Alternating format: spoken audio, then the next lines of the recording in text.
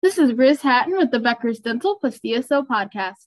Here's your daily industry news briefing for today, May 23rd. First, Affordable Care opened an affordable dentures and implants practice in Livonia, Michigan.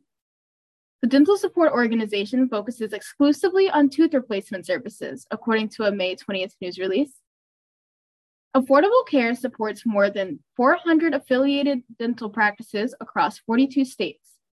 It includes brands Affordable Dentures and Implants, PDS Dentures plus Implant Solutions, and Advanced Dental Implant Center, the release said. Second, 5 updates for dental assistants to know. 1. A Texas dentist is offering dental assisting classes at his practice to help meet the high demand for dental assistants in the area. 2. The job growth rate for dental assistants is expected to be 11% between 2020 and 2030. 3. Aspen Dental partnered with the Dental Assisting National Board and its affiliate organization, the Dale Foundation, to invest in dental radiography training and credentials for dental assistants in the Aspen Dental Network. 4.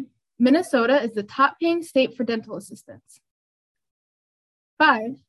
A nonprofit dental clinic in Maine and the Adult Education Department of the local school district are partnering with a new dental assistant program to alleviate the local workforce shortage.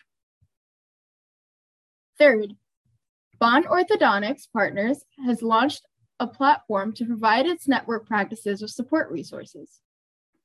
Bond was founded in 2021 by CEO Azar Zaidi and COO Sheila Bracker.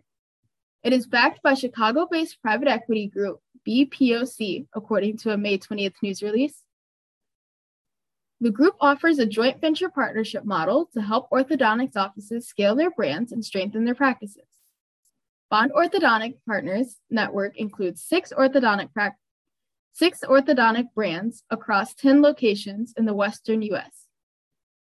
If you would like the latest dental and healthcare industry news delivered to your inbox every afternoon, subscribe to the Becker's Dental plus DSO Review e-newsletter through our website at www.beckersdental.com.